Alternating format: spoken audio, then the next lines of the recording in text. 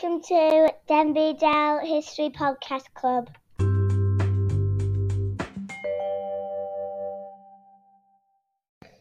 So, Podcast Club, what are we going to be learning about? We're going to be learning about the history of our school. We're going to have a visitor who came to this school. That'll be next week. We'll be asking him a few questions about the history of our school and what it was like when he was there. Yeah. Yeah, we will.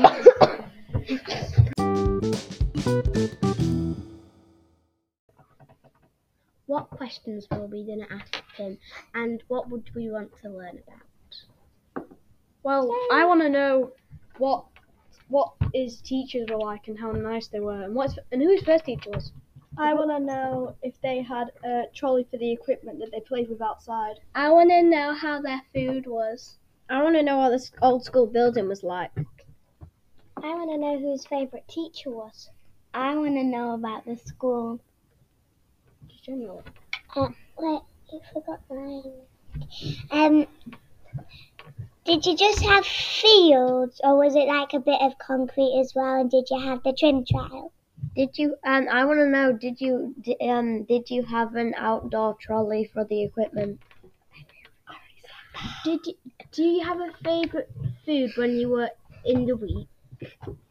Where was your classroom? I wonder.